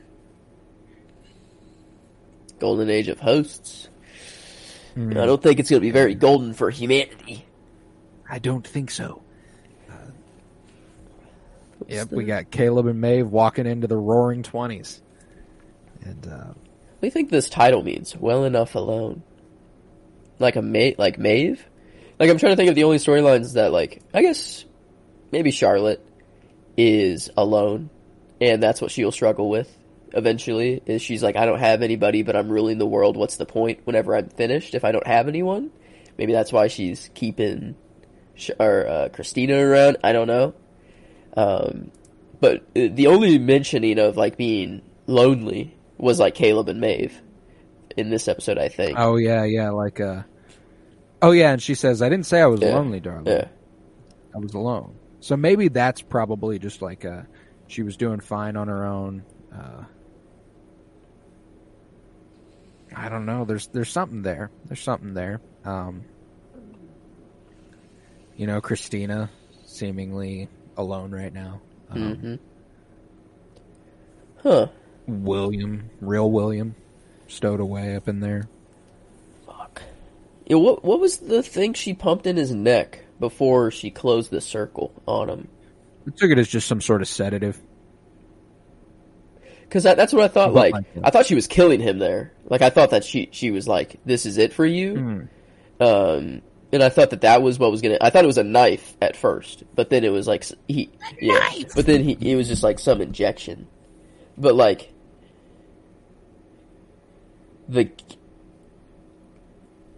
is he permanently aged like that now, or can he be de-aged? Or did he even look aged in the first place to you, or did he just look like very asleep? So my thing, it's funny that you brought this up, because when season 4 kicked off for Emily, first thing she said when she saw William was like, "Oh, he's getting old," just because Ed Harris is getting old. So I think Ed Harris just is aging like a 60-something, 70-year-old man. Dang. Rough. I don't know. Yeah, so I literally paused and rewinded to go back and look at his face. And like, I don't know. It looks different. Like, it looks like way older. I don't know. He looks, yeah, I guess it could just be the gas, whatever that gas is doing it to him. But I don't know. I think long and dreamless or whatever slumber, like that was a really long slumber that she put him in. If he's like this old now. Well, I don't. Okay, never mind. I'm looking at it now again. It's like a 50-50, honestly. Yeah, But he's still alive in your mind. Like, yeah, okay, I'm buying that. That's how I take it. I don't think. Now I don't know if he'll come back into utilization anytime soon. Like, I don't know if we'll see real William again for a little bit. I don't know, man. I think he got up. I think he's uploaded into something right now. What that is, I don't know. But and he mentioned, like, he's like, "Oh, you're gonna repopulate yourself to rule this world." You know, not just like, "Oh, you're taking over the world." He's like, "No, like it's gonna be you only here." And I'm wondering if, like, you know, she says she wants people to find their own identity and everything. But, like, does she want total control? And if so, the only way she can is if it's all her. Like, But she knows better than anyone that that's not how that works. Because she was based off someone, and she's became completely different than. And maybe that's all it means, though. Like, maybe she's like, "Yeah, I'll make all of them me. They'll all find their own way, but they'll all at their core be me." So maybe there's something like that there. Do you think? All right, so new theory that would kind of make the William theory I had earlier make a little more sense. Dolores' park is a simulation park that you can willingly sign up to put yourself in one of those things and get your consciousness uploaded into that simulation. I can dig that, because you uploading yourself is just a way easier way for you to become a host. Like, that's way easier than if you die in the park, then we're going to repurpose your body.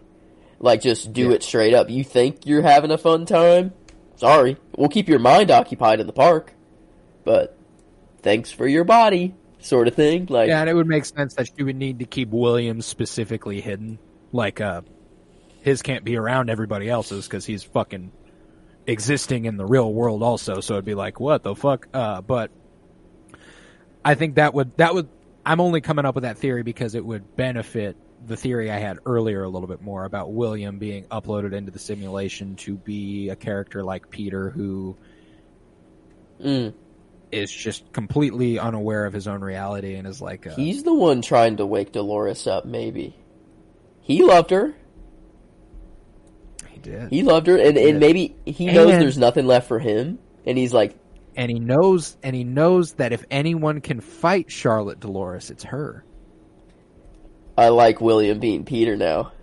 Or Peter being William. I'm putting that in the good old prediction box. Peter Myers equals William. And I've also had this thought. Do you think there's any chance that they're getting the people who are like, you're controlling my life and destroying it, are getting Dolores confused with Charlotte Dolores?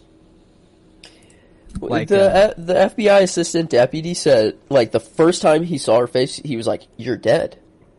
Like, you are dead. How are you here right now?" And I guess I'm not remembering if she's, because like I thought that she like left on like a boat or something and had all those, like, that was the last time we saw her like alive. At the end of season 2. In season 3, her car was exploded with her family in it. But she crawled, like, we knew that her arm... She crawled away. Everyone thought that they were... Okay, that's fair. Any human would die. True. They didn't know. Okay. Duh. Yeah, okay. Yeah. She just went ahead and got up and walked away. Well, and that's the thing, though, too, is that, like, I completely understand how you'd be like, but she got up and walked away. But, yeah, like, nobody else would have, though. And so, like, they just assume she's dead. Huh.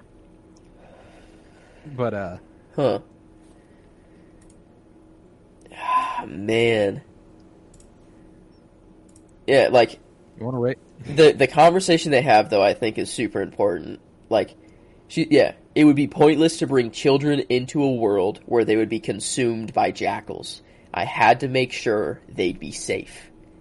Your kind made a sport of hunting us. Dang, okay. And she says, I had to cut off your paws. So, she is like, I think she's just flipping the script completely. Like, she's just like, what you did to us, we are going to do exactly to you. But this time, we stay hosts whenever we die, whatever. But this time when you die, you're dead and you're one of us now. Or you're dead. Man, I don't know. I'm fucking ready, though. This is such a good show, man. Oh, man, dude. And in that post-credit thing just kind of confuses me even more. Like, I don't know. Like, who was that Bernard was a much larger part of it. There's apparently some girl who's going to save the world who we've never seen before. Nope. She's the key now. What? 7 years? No, she's too old to be Maeve's daughter, right? 7 years? Ooh. She was like 12. But Maeve's daughter wouldn't age. True. It doesn't make... True. I'm just trying to think if it's any character that we have seen before that's grown up. And who knows, maybe Bernard wakes up way later than 7 years. Right, and we get a fucking mindfuck of a storyline there. Yeah, like, how is she the key to everything? Someone that we've never seen before? Like, completely? In this black... Oh, we do see in this park, everyone's like dancing. You know how they like distract, like they would freeze everyone whenever they wanted to have a private conversation? Mm-hmm. Like, was that Maeve doing that? Or was that Charlotte doing that? Oh, okay. That's what I was wondering. It only shows it for a split second, but like, it shows the same stories unfolding again. The can rolling. Caleb is the one picking it up now. Seemingly, who is his Teddy? Maybe Maeve. Is her, or is Caleb's version of Teddy? I don't know. But or was seeing them all controlled, was that in the last? No, this was this post recap. Yeah, this one. Because I think while that happens, I don't know if Charlotte is on screen or not. I forgot who was talking whenever they were shown that. I'm watching it right now, though. But man, like, what? Yeah, dude, no, the world, like, whenever Bernard wakes up, he is in the middle of a desert, like, abandoned completely. It's either the world is, like, only populated in cities now, but, like, it shows a shot of just pure desert. Like, and she's just... I will say, that's where he... The plot of land? That's where he fell asleep in season 3. The plot of land that William bought maybe is this. That's what got stolen from him, maybe. The encryption, the key in his mind.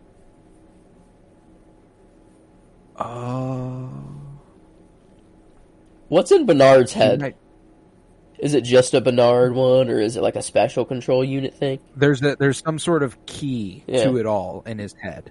But now this new girl's the key. Yeah, I don't know, man. I don't know. Dang it.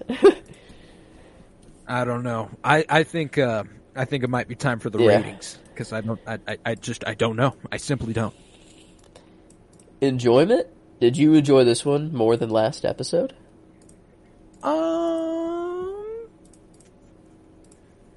don't know. I think it was roughly the same level. I don't think I enjoyed it any more or any less. I will say, getting to the park side of things again. You know, we're getting into a Roaring 20s sort of thing. My excitement really got ramped up there at the end for that.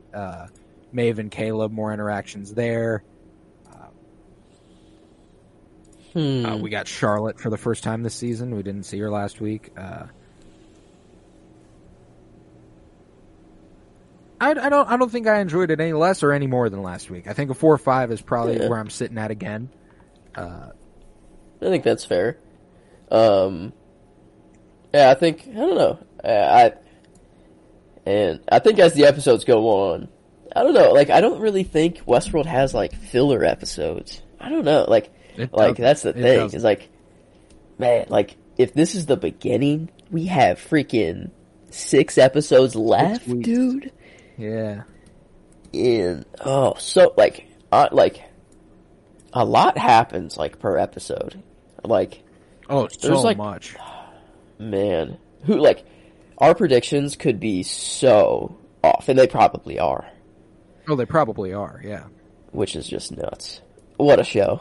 I mean, you know, in saying that, the genre rating, I think they stepped up the sci-fi in like almost like a horror aspect with the flies now, with like crawling on the eye. Yeah, man. I dug this one on a whole other level again. You know, we actually got the parks, and we got William stuck in that fucking thing, being stuck in stasis, and like, I'm going at least another 0.1 above that. Like 4.85 is the floor for me on this one. I think that's probably fair. I don't think it was like a 5. I think we'll get there. That's the thing. To fuck our minds, they have to set up the mind fuck, and that's all they're doing right now is they're just setting up the mind fuck. But the setup is already so intriguing that like it's just so like I think 4.85 is fair. I think we should leave room for growth, because like it's not a perfect, like, Westworld's been more sci-fi in a much more sci-fi than this in a much more fulfilling way. So I think we'll get more of that next episode with Bernard, with probably the Valley Beyond, this black goo in a park. They find a secret lab in the park. That's like where they discover the black goo. So like, they're gonna go underground or wherever the secret park is, who knows, or wherever it is. Okay. And then how it was made critically, though? I don't think it was quite as good as the first episode. I think the first episode was a better episode of television. This one didn't feel to have the singular arc sort of thing. It did feel like a purely set up episode. there was plenty there, you know, like the Maeve and Caleb went searching for something and they found a lot more than they ever would have anticipated. We finally got Charlotte kind of starting to reveal her plans a little bit. You know, we're taking steps in the right direction with Dolores, but I don't feel like there was a starting point and an end point that made sense for a singular episode of television. Yep, that was the story we told, you know, like, so I'm not quite as high on it as I was last week, and I don't think the visuals were, they weren't any less than last week, but I certainly don't think they were better. I think it was, it's got a visual style to it, and they're accomplishing it well. It looks really good. I'm always satisfied with the way Westworld looks. I guess this episode, more than last, I noticed the performances of the actors and actresses more. Like, William is like, this is a perfect role. Ed Harris is fucking killing like, it. He's basically like like this universe's version of Darth Vader. You know, he's the Man in Black. You know, he has his outfit, and he's just a menace, and is, you know, super fun to watch Ed Harris play him. Tessa Thompson as Charlotte Hale is kind of fucking bodying it. Aaron Paul is on his bullshit. Yeah, like an Aaron Paul performance that is actually like not Breaking Bad. Good. You know, not like man, Mr. White. You know, I love Breaking Bad, but like this is. I love this performance way more. I'll take this one any day. And then now we're getting Bernard in the next episode, so we're getting just that crisp, narrative voice. I hope. Remember.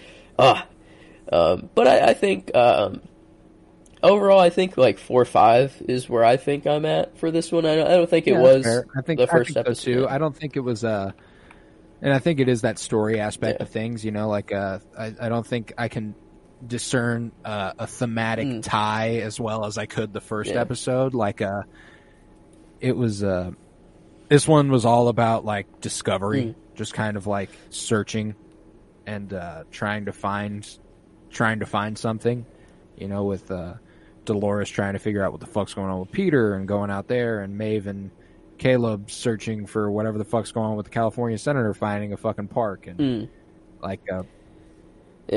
but I don't think it was as strong as the first episode that way. And a 4 or 5, I mean, it basically ties with the first episode overall. It's 0.05 lower than the first episode.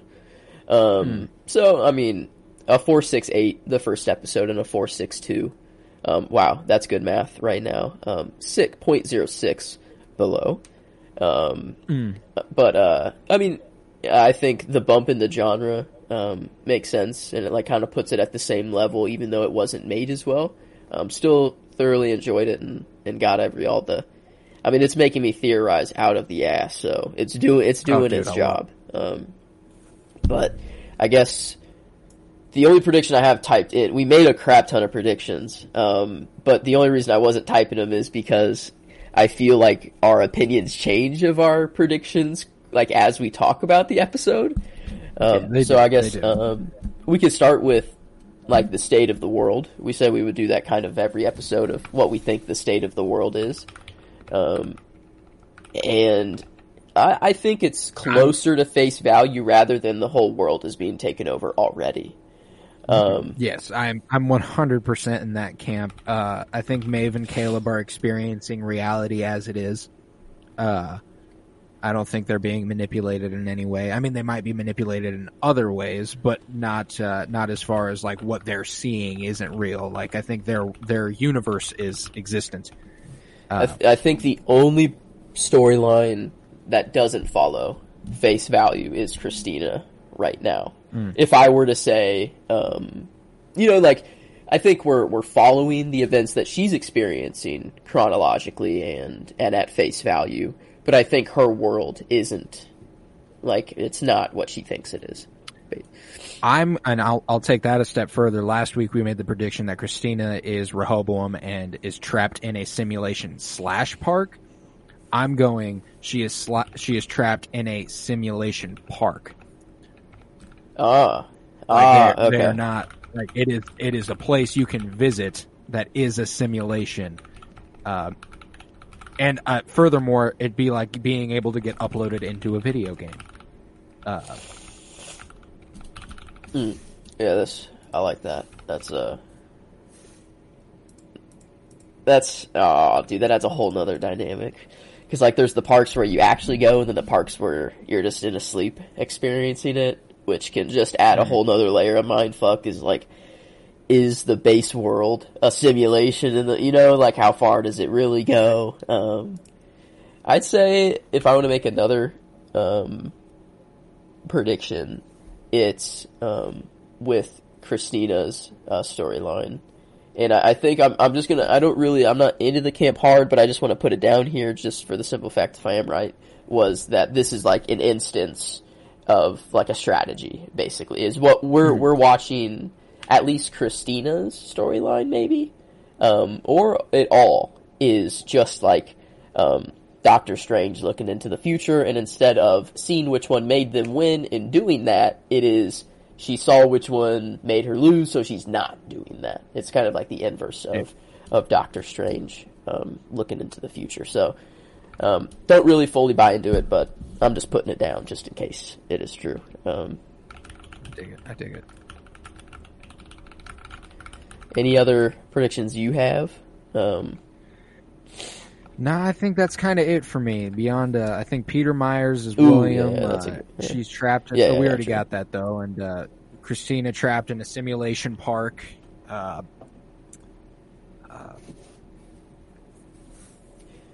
yeah, man, I don't know. I guess what other storylines are... I guess what's any prediction you can make with Maeve and Caleb? They're gonna figure out what's going on in this park. You know, like, I think that's just that's all I can really say, is that they're gonna try and figure out whatever the fuck's going on there.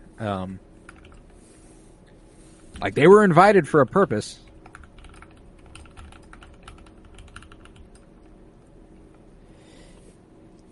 Okay. Maybe Bernard's little headband thing is the first version of what William is trapped inside of.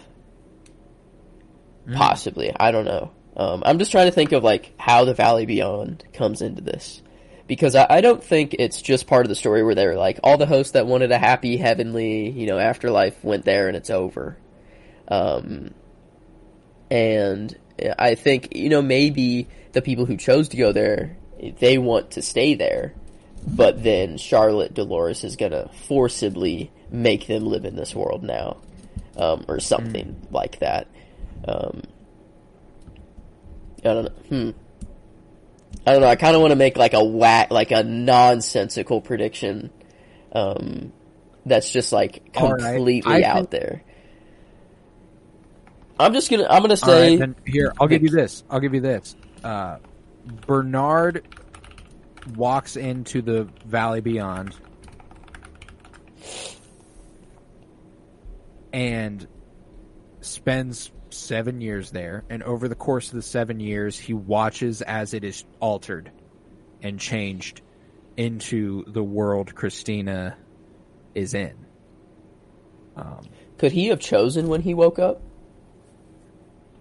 Bernard? Yeah, I guess he would have just had to have left. Or is it like a time thing?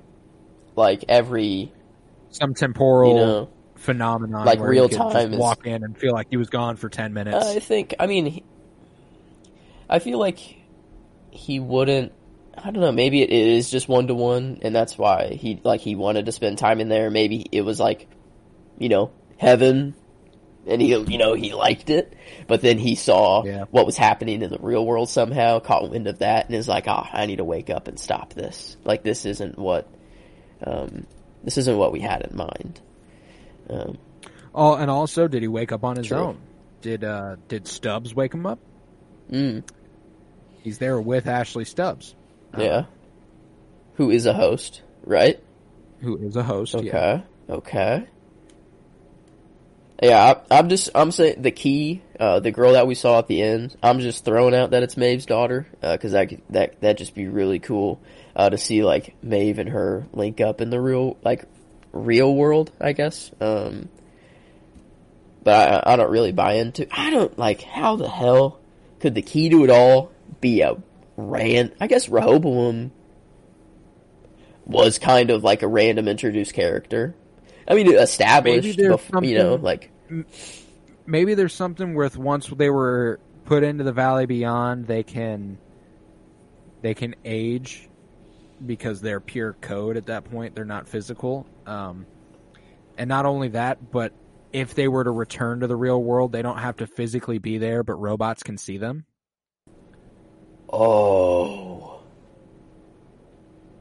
And that's how it was. Oh, shoot. I didn't even think about that because it is Bernard and Stubbs there, and they are both hosts. So, like, can a human see her? Would be interesting to know. And that would lend me to go, yeah, you know what? It probably is Maeve's daughter. Because they've been making a big fucking deal out of that story for years, and they've never given it closure. They've never given Maeve a happy ending there. Like, throughout the entire fucking show, it's been her trying to make her get with her daughter, and her daughter just, like, is out of reach every fucking time. Like, it's just not something she can achieve. So, be nice if, like, her daughter saves her this time instead of Maeve saving her daughter. Oh. Yeah, I think I don't know, I'm comfortable with leaving it there. I don't think I can really whip up any other crazy prediction here as of yet. But I don't think I can either, man. I don't think I can either. Yeah, but with that, Westworld Season 4, Episode 2 comes to a 4.62 out of 5 stars. Hell of an episode. Yeah, if you would, head to patreon.com/KoroBloom, where you'll find over 24 hours of exclusive content. All that money goes back into making sure I can put this podcast on. Costs money, and I don't make none off of it, so that's greatly appreciated. If you would, follow on Twitter @PennyBloomPod, follow on Instagram @PennyBloomPodcast. Leave 5-star rates and reviews anywhere you're listening. If you're fucking with me and Joe, we're doing our 52-year journey through film right now, which has been a lot of fun. Last Friday was 1996's Trainspotting, and this Friday will be 1997's Good Will Hunting. Can't wait for you to hear that. Join us every Monday here for the Westworld Watch, where we've got it all, the ugliness, the disarray, and the beauty. That's what we've got going on over here. So. Yeah, I was Colton Robertson, joined by Joseph George. Thank you very much, homie. Oh, thank you for having me. It is always a pleasure. Oh, and it is always a pleasure to have you. And remember, peace, love, and bloom. And these violent delights have violent ends.